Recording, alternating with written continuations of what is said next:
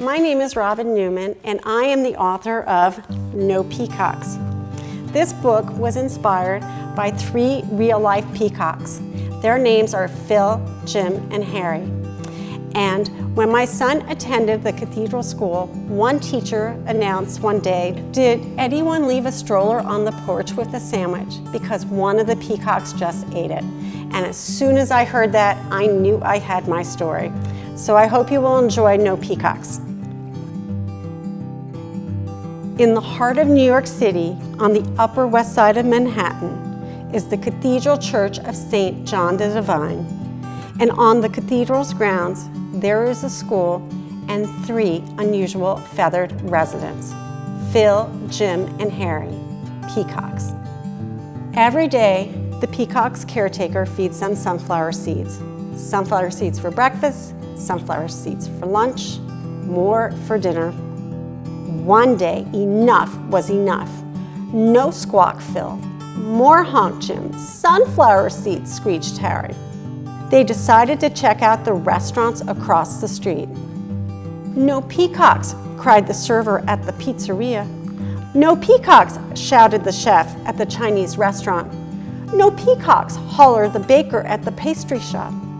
Everywhere they went, it was the same story. Each and every time, they were escorted back home. How, squawked Phil. Incredibly, honked Jim. Rude, screeched Harry. But then, they got a whiff of something yummy. They followed that smell across the schoolyard, through the field, and past the garden. It was coming from the school's dining hall. The students were eating ooey gooey, creamy, and delicious mac and cheese. They had to try some. Now, peacocks are not allowed in the school, but this minor inconvenience wasn't going to stop Phil, Jim, and Harry. Every day, they lined up with the students. Again and again, they were told no peacocks. They needed a plan. They studied maps, measured distances, and calculated flight trajectories. Not always successfully. After much trial and error, Mission Mac and Cheese was a go. First, Phil distracted everyone with his fan feathers. Next, Jim grabbed glasses and hats from the schoolyard. Then, Harry borrowed school uniforms from the lost and found. When nobody was looking, they lined up, and they were in. But not where they wanted to be. "Class, please take out your readers," a teacher announced. "Here," said a student, passing the birds a book. They didn't know what to do. "Like this," said a student. "Watch me." The birds tried their best to blend in, but not always successfully. The bell rang in the nick of time. They rushed out of the classroom and made their way to the dining hall. "Each of you take a tray," said a student. "Shh, be quiet." But Phil squawked with excitement. Jim honked with joy.